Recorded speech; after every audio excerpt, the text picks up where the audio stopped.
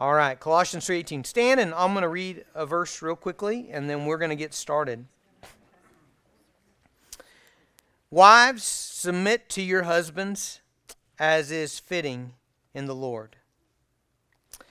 Father, we ask for your help today. Father, this is a widely misunderstood verse. God, there's a lot of unbelief even in trusting your scriptures in this. And so, Father, we ask for your help today, that we might see our Christian life rightly, that we might see marriage rightly, that we might see the gospel and the kingdom and the world rightly. Father, help us this morning. In Jesus' name, amen. You can be seated. Okay, so Colossians chapter 3, this whole chapter, and we've been in it for almost 2 months now, is all about this freight train impact that is going to happen when you are joined to Jesus Christ. So the first couple verses of Colossians 3 are all about when you are joined to Jesus, when you put your faith in Jesus and you're connected in by faith, the old you dies, the new you is raised, you are seated in the heavenlies with Christ, you have the power of the Holy Spirit. I mean, all of these spiritual realities happen. Paul keeps telling us, set your mind on things above, set your mind on things above. Because when we realize, when we embrace all that Christ is for us and that He's done, that He promises to do, then our life starts changing, okay? As we begin to live by faith in the Son of God with the power of the Holy Spirit, you begin to change and you begin to put off all this other stuff. We talked about putting off sexual immorality and greed and covetousness and idolatry. And we talked about putting on these Christ-like qualities that were never a characteristic of our lives before, but now all of a sudden we're putting on compassion and kindness and humility and patience and bearing with one another and being thankful in all things. And so chapter 3 has been all about this impact that happens as we are joined to Jesus Christ. Now, we are entering the family section of Colossians chapter 3, meaning that these drastic, impactful changes that ought to be happening in you are going to be visible in your family relationships, okay?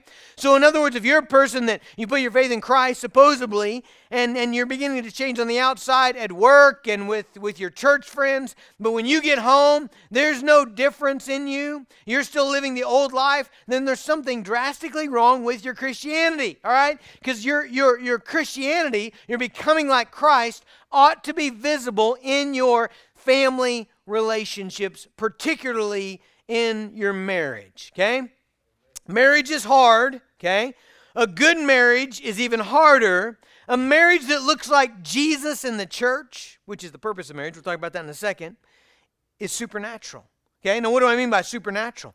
I mean it's only possible by the power of the Holy Spirit, and that is exactly what Paul is talking about here in verse 18. So what he's asking ladies to do, Christian women to do in verse 18, is a part of their connection to Jesus Christ. In other words, this is not something that a lady can pull off without the Spirit of God. So notice in verse 18 he says, wives, submit to your husbands as is fitting in the Lord. Okay, now what is that phrase, in the Lord?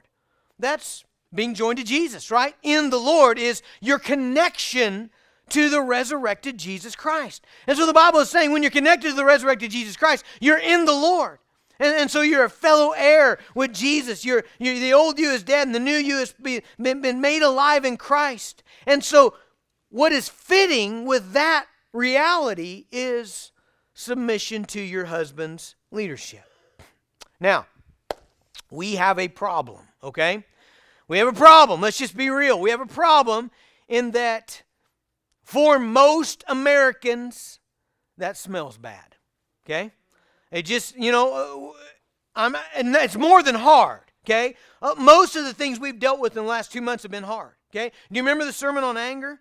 About putting off anger? Do you remember the sermon on bearing with others? In other words, quit being offended all the time. Do you remember the sermon on forgiveness? Actually forgiving those people that have hurt. Those things are hard. But you know what? Most Christians, even though those are hard, they know they're beautiful, right? They know they're right. They actually strive for them knowing that their joy will be made complete when they actually unload that forgiveness, right? Unload that bitterness and embrace forgiveness when they stop being angry. So we're not just talking about hard things. We're talking about something else. We're talking about that for most Americans, it just has a bad taste. Submit to your husband has a bad taste in their mouth. It's just kind of a smell.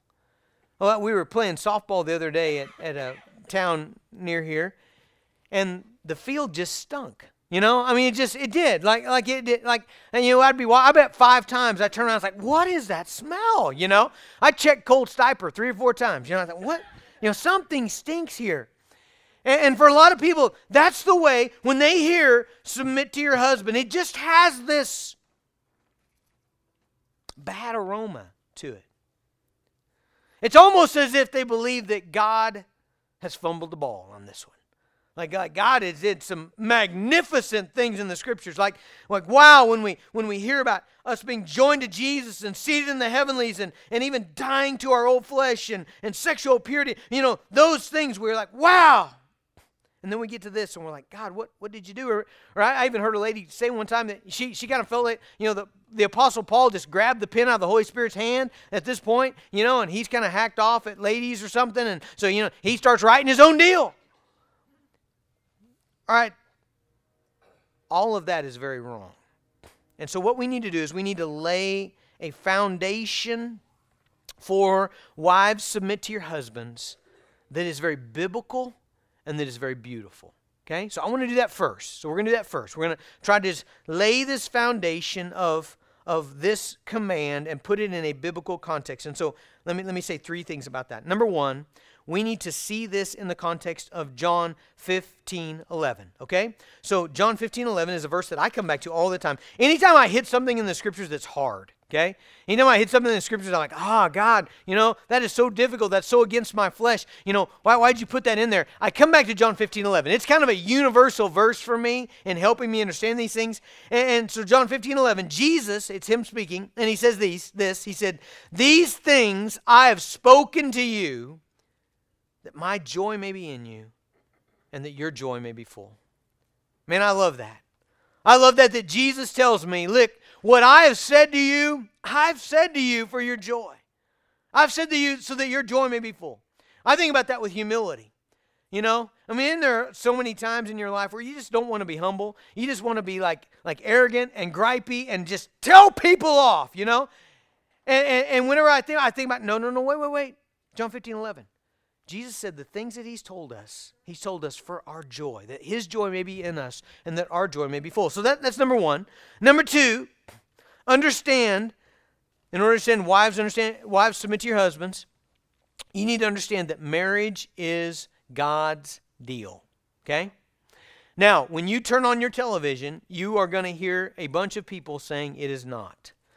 You're going to hear our culture is screaming right now that marriage does not belong to God. It is not designed by God. It doesn't belong to God. God does not have a patent on it. He does not have a trademark on it. That it is up to us to make it whatever we want it to be. And that is absolutely false. Okay? Marriage belongs to God. It is designed by God. It is his thing. He has a particular purpose in mind for marriage. In fact, in Matthew chapter 19, beautiful passage, some guys are asking Jesus about divorce, and here's what he tells them. He says in Matthew 19:4, he says, "Have you not read that he who created them from the beginning made them male and female, and said, therefore a man shall leave his father and mother and hold fast to his wife, and the two shall become one flesh. So they are no longer two, but one flesh. What therefore God has joined together, let not man separate." Did you hear what he just said? He said that God created us male and female. He didn't have to do it that way. He could have done it any way he wanted to, but God specifically created the genders of maleness and of femaleness for the purpose of marriage. Marriage has a particular purpose, a design. It's not up to us. We don't get to just say, well, I think it's about this, or I think, no. It has a particular design. And the design of marriage is that it would be a picture of the gospel. That it would be a picture of Jesus Christ and the church. That it would be an imaging forth of Christ and the church and the gospel, in order that your children might see the gospel lived out, in order that your grandchildren might see the gospel lived out, in order that the gospel might go to the ends of the earth. That's the particular purpose of marriage. Let's see if you get that wrong. Colossians 3:18 makes no sense. You know, functionally, I have a whole lot of people who don't tell me this, but as I talk to them, it doesn't take but about 10 minutes to figure out that their marriage is not about that. You know what a lot of marriages are about? I would say maybe even the majority of marriages in America. You know what they're about? Winning. Winning. Isn't that odd? If you've done any counseling, you know it's not uncommon for a marriage to be about, it's a contest. It's who's right and who's wrong, and who does more and who does less, and who owes who what. Well, if that is what your marriage is about, then yeah, Colossians 3:18 stinks, especially if you're a gal, you know? Because if it's about winning, if it's about getting your way, then it's almost like Colossians 3:18 says God's on the guy's side, you know? And that just burns people up. I mean, why would God be on the guy's side, you know?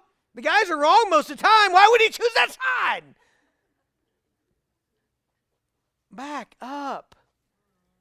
That is not the purpose of marriage. The purpose of marriage is to be a living picture of Jesus Christ and the church to the glory of God and the advancing of the gospel so that your children and the world are impacted. Now, I guess if you want it to be about somebody winning, okay, it's about God winning. That's what your marriage is about. God wins. He wins. He's glorified. He gets his way. Okay, there you go. That's what it's about. Now, thirdly, so number one, John 15:11. What Jesus tells us is for our joy. Number two, understand that this is in the context of marriage. This does not say women submit to all men. It didn't say that. The Bible does not teach that. It says wife, marriage, wife, submit to husband, marriage. Okay, so marriage has a particular function. Right? Number three, we need to try to see submission in the context of all of the Scripture. You know what I think a lot of people believe? I think a lot of people believe when they hear the word submit in the Bible, you know what they immediately think of marriage. Okay? It's not wrong, but it's actually not where submission occurs most of the time in the Bible. So in other words, there's a whole bunch of other relationships that actually occurs more frequently than it does marriage. Let me give you some of those. So first of all is government, okay? So Romans chapter 13, listen to this. Let every person be subject. Let every person submit to the governing authorities. For there is no authority except from God, and those that exist have been instituted by God. Therefore, whoever resists the authorities resists what God has appointed, and those who resist will incur judgment. For rulers are not a terror to good conduct, but to bad. Would you have no fear of the one who is in authority? Then do what is good, and you will receive his approval, for he is God's servant for your good. He is God's servant. Can you imagine that? Barack Obama is God's servant, was God's servant. Donald Trump is God's servant. The reason I mention those two guys is because everybody in this room hates one of them. I don't know which one you hate, but everybody hates one of them. All right? And here is the reality. Those guys served as God's servant, and you are biblically commanded to place yourself under their authority. 1 Peter makes sure we get that not just president, but all authority. So 1 Peter 2:13, be subject to the Lord's sake to every human institution, whether to the emperor as supreme or to governors sent by him to punish those who do evil and to the praise of those who do good. And let me ask you this, is it not a good thing to submit to the authority? I was coming back from that stinky softball game the other night. And I tell you this in full, right here. I thought that from here to Moreland on the 4-lane highway was 70. I thought that was 70 miles an hour. I thought that, I don't know why, I guess the 4-lane between here and Oklahoma City is 70. And I'm sure that at least after, it's got to, I know that I've driven on that and saw that it was 70. Anyway, I'm heading back. My cruise is set on 70. It's a little tick over 70, maybe 71. And I see the highway patrol up there. And I look down, and I'm going like a little over 70. I'm like, so I didn't slow down at all. I just cruised right by him. Hello, here he comes, Now, what's the virtuous thing to do? So if submission is a bad thing, then would you all have applauded me if I'd have looked at, had an Colt with me, had the boys with me? If I'd have looked back and said, hold on, boys, how run them, The whole thing ends up with Dad getting tased on the ground on the highway, Would you have been like, Pastor, good job. You really, No, you'd have been like, you idiot, pull over. That's what I did. I pulled over and got in, came up, got my license, did everything he told me to do. Say, yes, sir, explain, sorry, I thought it was 70, Went back, invited him to church, talked about, I did. Why not? He didn't give me a ticket either. He's just a warning. Wouldn't you even say that submission often is heroic? So those guys that got on those I don't know what they're called. What are they called, David? Those things that carry you from the ship to the shore, kind of those boat dealies, whatever those are. Troop carriers. Those troop carriers are coming into the beach at Normandy. Those guys know most of them are going to die. So, is submission a bad thing? To place yourself under rank, to place yourself under the authority of your commanding officer. Is that a bad thing? Here's what I would say. The guys that crawl out the side and swim back to the boat, those aren't virtuous guys. The guys that put themselves under rank and charge that beach like their commanding officer tells them to, they follow leadership. Those guys are heroic. They're virtuous. What about, I've been watching lots of softball recently. What about coaches and kids? Whenever you see a little kid out there and they're on a team and their coach tells them to do something and they start arguing with their coach, do you lean over to your kid and say, I want you to be just like that, boy. You don't let anybody tell you what to do. You know better than your coach. You do what you think's right. You see what I'm saying? Like in most areas, we all believe that submission is a virtuous thing. What about the spiritual leadership? This one may be a little bit less so, actually. I think people would rebel against this one. Maybe as much against marriage, or not probably as much against marriage, but at least close. Hebrews 13:17. Obey your leaders and submit to them, for they are keeping watch over your souls, as those who will give an account. Let them do so with joy and not with groaning, for that would not be advantage to you. He says we ought to have spiritual leaders in our life, and we ought to submit to them. And we ought to do so for our own joy. So, do you see what I'm saying here? So we have lots of other areas that we are called to submit ourselves to authority, to follow leadership. Now, what about Jesus? Here's the kicker, isn't it? So let me read you a couple verses. 1 Corinthians chapter 11, verse 3. But I want you to understand that the head of every man is Christ. The head of a wife is her husband. That's what we're talking about today. But then notice this. The head of Christ is God. Okay, so if you believe in this room, if you believe that Jesus and God the Father are completely equal in power, in glory, in wisdom, in eternality, if you believe they are completely equal in every way, you are biblically correct. If you believe anything else about God the Father and God the Son, you're a heretic. Okay? If you believe that the Son is not as powerful as God the Father, if you believe the Son is not as glorious, that He is not as eternal, that He's a created being, then you're a part of a cult. Okay? So what I'm saying is, that's a big deal.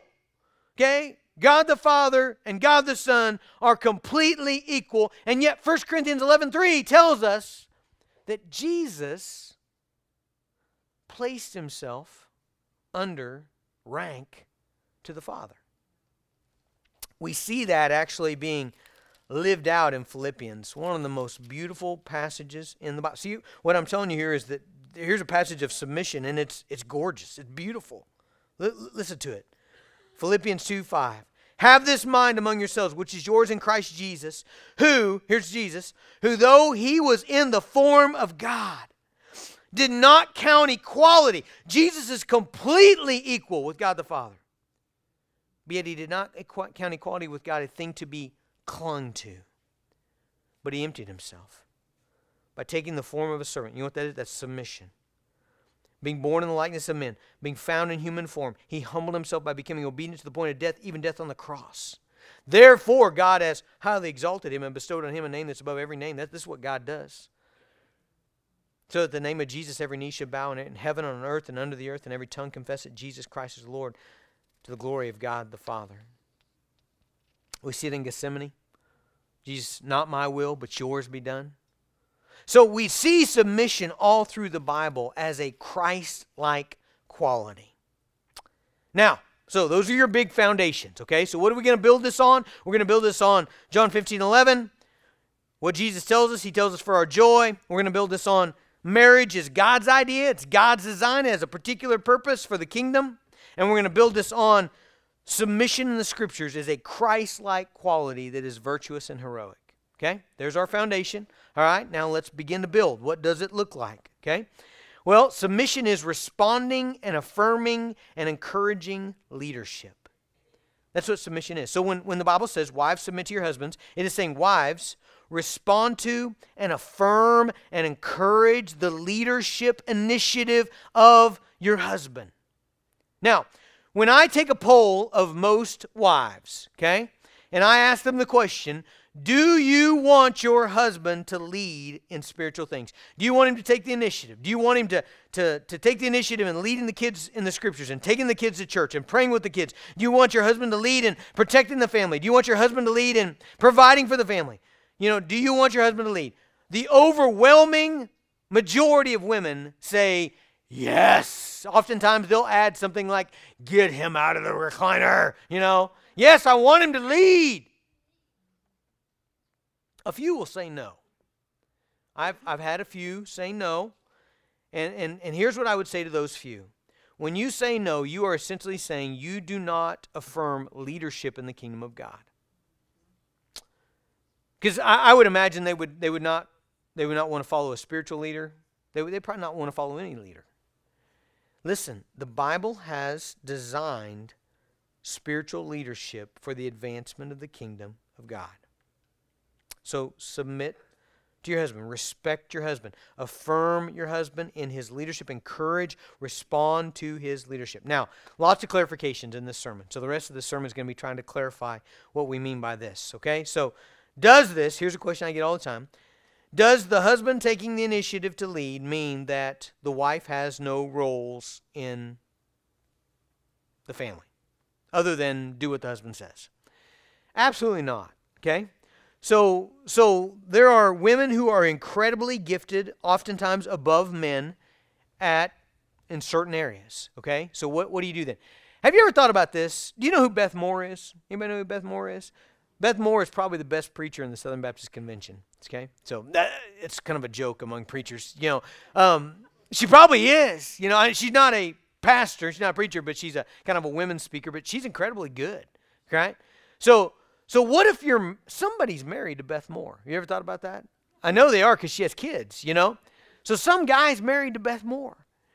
And now let's speculate. I don't know who he is. I don't know his gifts. But let's say that he is very low on teaching gifts, okay? Let's say he's one of those really quiet guys that kind of survives through life on grunts and whistles, you know. Doesn't talk hardly at all, you know. Can he still lead their family? Absolutely. You know what Beth would say if she was here? She would say, yes. She would say, I need to affirm and encourage and respond to his spiritual leadership. But does that mean that she doesn't do any teaching at home? I don't think it means that. In fact, here's how if that scenario were my home, here's how I think it would play out, okay? I think it would play out by that husband saying, All right, kids, it's time for Bible time. All right, let's go. Come on, everybody line up. He could probably do it however kind of he's wired to do it. Some guys might do tickle time, have one here and one here. Come on, get over here. We're going to, learn the Bible, Another guy, he might do it by singing a Bible song. It's time to study the Bible. Come on, he might do it that way. Another one of those military guys, he'd have his chalk line out, in rows, and he'd set them all down crisscross applesauce with their knees on the chalk line, have them all right there ready. And then he'd say something like, all right, guys, we are a family that loves Jesus, and we are a family that obeys the Bible. So let me pray for you guys. Lord, help us to obey the Bible tonight. Help these kids to understand what the Word is. God, we love them. In Jesus' name, amen. All right, kids. Now, we are going to obey what the Bible says because that's who we are as a family. So your mama, she's getting ready. She's going to share some stuff from the Bible, and I want you to listen. I'm watching you. You better be listening. If you're not listening, you're going to have to deal with me, all right? And then afterward, we're going to talk about how to obey, all right? All right, Mom. What do you got to say? Right? Now, is he a leader? Yeah, he's a leader. How is that not leadership? Right?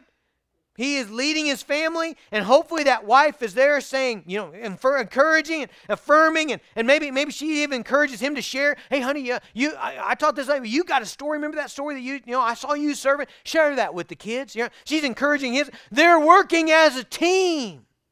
Leadership doesn't mean the wife doesn't do anything.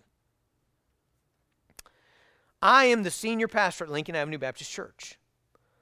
There are several other associate pastors. We have some interns. Many of us went to Falls Creek this last week. I did no teaching at all, formally. Okay? Andrew taught, Logan taught, my daughter Addie taught. I'm certainly an authority over her. Was I breaking some kind of rule there by Addie teaching? Absolutely not. I'm setting the tone. She absolutely affirmed my leadership in all of that. But when she's up there, you know what I'm doing? I'm in the chair with the kids. I'm setting the example. Hey, if one of them, listen to Addie, Come on, it's right here. Quit goofing around. It's leadership. All right? So it doesn't mean that the wife has no role. Absolutely not. Okay, now, let me give you the bad version of Beth Moore and her husband. Don't let this get out. Nothing gets better. I'm just using our example. A great Bible team. Here's the bad version. The bad version is she puts off this vibe that you do not know anything about this. I'll take care of this. And he checks out. Have you seen this version? I've seen it 10,000 times. Wife takes over, husband checks out. You know what happens in that family? Not good things. See, God's design is not working. Why? There's not leadership. There's not a picture of the gospel. You say, well, yeah, but they got Beth Moore as a mommy. They'll be fine. I don't think they'll be fine. Statistically, they won't be fine. Because they got a dad who's checked out of leadership. So, everyone suffers in that scenario. Now, another question. So, in most issues, here's what I would say. In most issues, it's better to have a bad decision, not an unbiblical one, but a bad decision, than it is to have the husband and wife team divided. I do lots of counseling when husband and wife can't agree on an issue. And unless it's a biblical one. Like if it's a biblical one, well, that's easy. Who's the boss in this deal? God, right? So we just turn to the Bible and we'll settle it. Okay, but if it's not a biblical one, and the wife's had time to share, they've had time to talk about it, time to pray about it, but they're still at all. You know what's better? It's better, women, it's better to have a bad decision than it is to have a broken leadership team. Man, this is true with the kids all the time.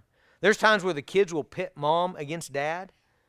And mom really believes that it's better to do this, but it's not a biblical issue. And dad believes it's better to do this.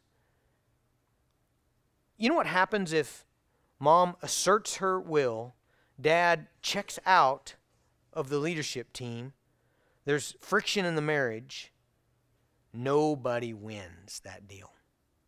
It'd be better for mom to affirm the leadership, even if she thinks that's probably a bad decision, but just trusting God that the unity of the team of that marriage would have payoffs. All right, so does this mean, here's another clarification, that a wife trapped in this kind of relationship should be blind and silent, should blindly and silently follow a sometimes horrible leadership of a husband? A couple things here. Number one, never ever against God's word. Okay? So are we all clear that Jesus is the boss of every Christian family, right? And so whenever there is a biblical issue, if the husband, just like we said this with kids on Mother's Day, if the husband says, hey family, we're going to rob banks for living. I got everybody's ski mask, going to fit everybody. Here's what we're going to do. That's when the wife says, sweetie, I cannot follow you in this. We need to pray about it. We need to go to God's word in it. Let's look at what the Bible says. The Bible says, thou shalt not steal. I want to submit to your authority, but I cannot follow you in this. We cannot have the children follow you in this. Okay? It's the same principle in Acts chapter 5 where Peter, when the government told Peter, you can't preach the gospel, Peter says, we must obey God rather than men. Right? So there's a principle always to be followed. Okay? But let's back it off. What if it's not biblical? What if, this is the scenario that I get tossed with whenever I preach on this issue over and over again. What if it's just a husband that's being a tyrant about it? So what if you got a husband that he reads Colossians 3:18, wives, submit to your husbands as is fitting in the Lord. And he starts this sinister laugh, and the wife comes home, or he comes home late at night, and he walks in the door, and he kicks his shoes off, and he says, woman, give me some tea now, and he says, get over here, rub my feet, and don't stop until I tell you. Okay, that's the scenario that I always get pitched to, Now, let's pause for a second. Sometimes, this is funny when this happens, sometimes it's kind of this bulldog of a wife who I'm a little scared of, and this little passive lamb-like husband that's standing over in the corner saying, whatever she says, and she'll pitch this scenario, well, you think the Bible's saying this? And here's what I like to say, I don't think that's happening in your family, So sometimes it's that. But there's been a couple times where actually a guy has said that to me. A guy has said, she needs to submit to me, and what that says, she does whatever I want. Okay, first of all, that is a completely unbiblical scenario. You know why? What have we been reading about? When you're joined to Jesus, what do? You put off anger and selfishness and wrath and rudeness. And you put on kindness and compassion and meekness and humility and service. Right? And so for a guy to even present that scenario basically means he is ripping out all the pages in his Bible except for this one, and he is markering out every other verse in Colossians 3 except verse 18. He's got a one-verse Bible. Well, that's just a stupid scenario. And honestly, that's the second thing I would say. That's ridiculous. For a guy to take that verse and say, what this means is, I can yell at my wife and tell her to do whatever. I would say this, you're an idiot, okay, for a couple reasons. Number one, you're going to have a lousy marriage. You're going to be miserable. Why would you do that? Number two, you're disobeying most of the New Testament. And number three, if you really want to scream at somebody about iced tea and have your feet rubbed all night long, then what you should do is hire somebody, right? Doesn't that make sense? Like most of the guys that tell me that, they're like, I work out in the oil field, 192 hours a week, and so when I get home, I want that. I'm like, hey, if that's really true, you make a lot of money, okay? So what you ought to do is get some teenage kid, pay him $30 an hour. When you're coming in off the rig, call him, say, hey, be at my house. When he comes in, start screaming at him. You're paying him $30 an hour. He'd probably be happy. You know what? For $30 an hour, I'd do that, I mean, wouldn't you? $30 an hour. If it's only like an hour a night, if you're really that tired, hey, I'll come over to your house, serve you tea till you got to go to the bathroom and rub it, whatever, that's fine. You can yell at me for $30 an hour. I'll be smiling all the way home, Don't be ridiculous about this. That's what I'm trying to say. So it's not blindly and silently. In fact, do you guys remember last week? So remember where we were? Verse 16, let the word of Christ dwell in you richly, teaching and admonishing one another in all wisdom, singing psalms to him. Remember what we said about that? Essentially what we said about that was this. Christians are people who take in the Word of God continually and believe it and live it. And then what happens? It comes out of us to one another, right? We encourage one another. We speak the truth to one another. Does that apply to wives to husbands? Yes. Yes, yes. Does that break the submission principle? No. My goodness, it doesn't. Again, think of our staff. I'm the senior pastor, but do the other pastors speak truth into my life every day? Am I thankful for it? Yes. Does it somehow break the leadership? No. And so is it perfectly appropriate for a wife to encourage her husband with the Word of God? Is it perfectly appropriate as they're discussing the children for the wife to say, well, honey, let's look at this passage together. What do you think about this? Let's read this together. Honey, what do you think that says? How should we interpret that? Yeah, she should be doing that. This sermon would be better seen. You know what I really wish? We have some ladies at Lincoln Avenue who do this beautifully. Whenever I see it, I'd love to point it out, but that would be like inappropriate probably. But I've seen this happen time and again. I've seen guys who were crashing, like they were in a small group and they were trying to make a point and it was going horrible, I've seen guys with their kids that, it's like, the smoke's coming out of the engine, And I have seen these beautiful Lincoln Avenue women who were there and with their posture and their body language and everything, they're affirming this guy's leadership. They're encouraging him to be a godly man and to lead. And very, very skillfully, they're directing him to, maybe we could think about this angle. Maybe we should consider this thing. Maybe this. And it's beautiful. Like I've seen it where I was just amazed. I was like, that is exactly what the Bible's talking about.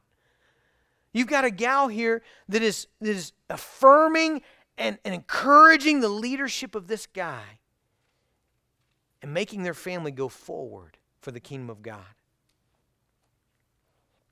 So yes, we desperately need that. Husbands and wives need each other. God's not a dummy. He knows that the wife has a perspective, especially about the children. Have you seen that? Wives have perspectives about children that the husbands will never see. Vice versa, husbands usually have perspectives about sin and about danger that the wife doesn't get. We need that. And so in order for that to happen, you've got to have a guy who's leading and a wife who's affirming and responding to that leadership. When you've got that, you've got a team that advances the gospel really well. 1 Peter 3, I wish we had time to look at this in more depth, but it is a beautiful passage. It's a beautiful example of this in action. So in 1 Peter 3, you've got a guy who isn't obeying the Word of God. Now, what do you do when you have a guy that isn't obeying the Word of God? Well, you know what the world's going to say? The world's going to say, well, you don't submit to that guy. Man, you tell him he's a doofus, and you get the family to follow you. Okay, that's not what the Word says. Likewise, wives, this is 1 Peter 3:1. Likewise, wives, be subject to your own husbands, so that even if some do not obey the word, there you got a guy that's not obeying the word, they may be won. Interesting choice here. Look at how Peter says this. Without a word by the conduct of their wives when they see your respectful and pure conduct. So what Peter is saying is that submission actually is the tool of winning this guy out of disobedience and into obedience. Isn't that interesting? You see, I think we would naturally think, no. She needs to straighten him out, put him in his place, tell him she's not going to follow him if he's living that way.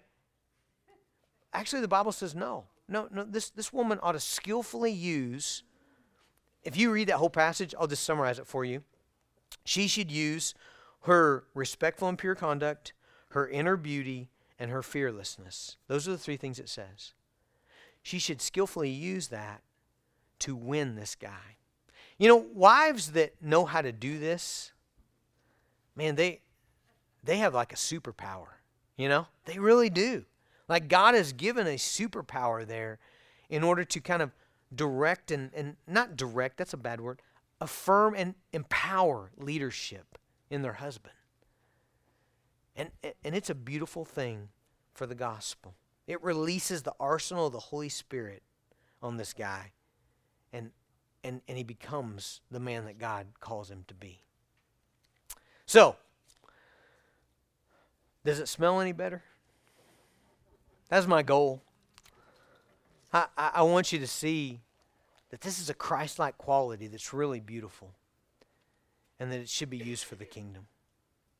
I'm going to pray, and our guys are going to come. We got our pastors and deacons, and they're going to come up, and we're going to get ready to serve communion.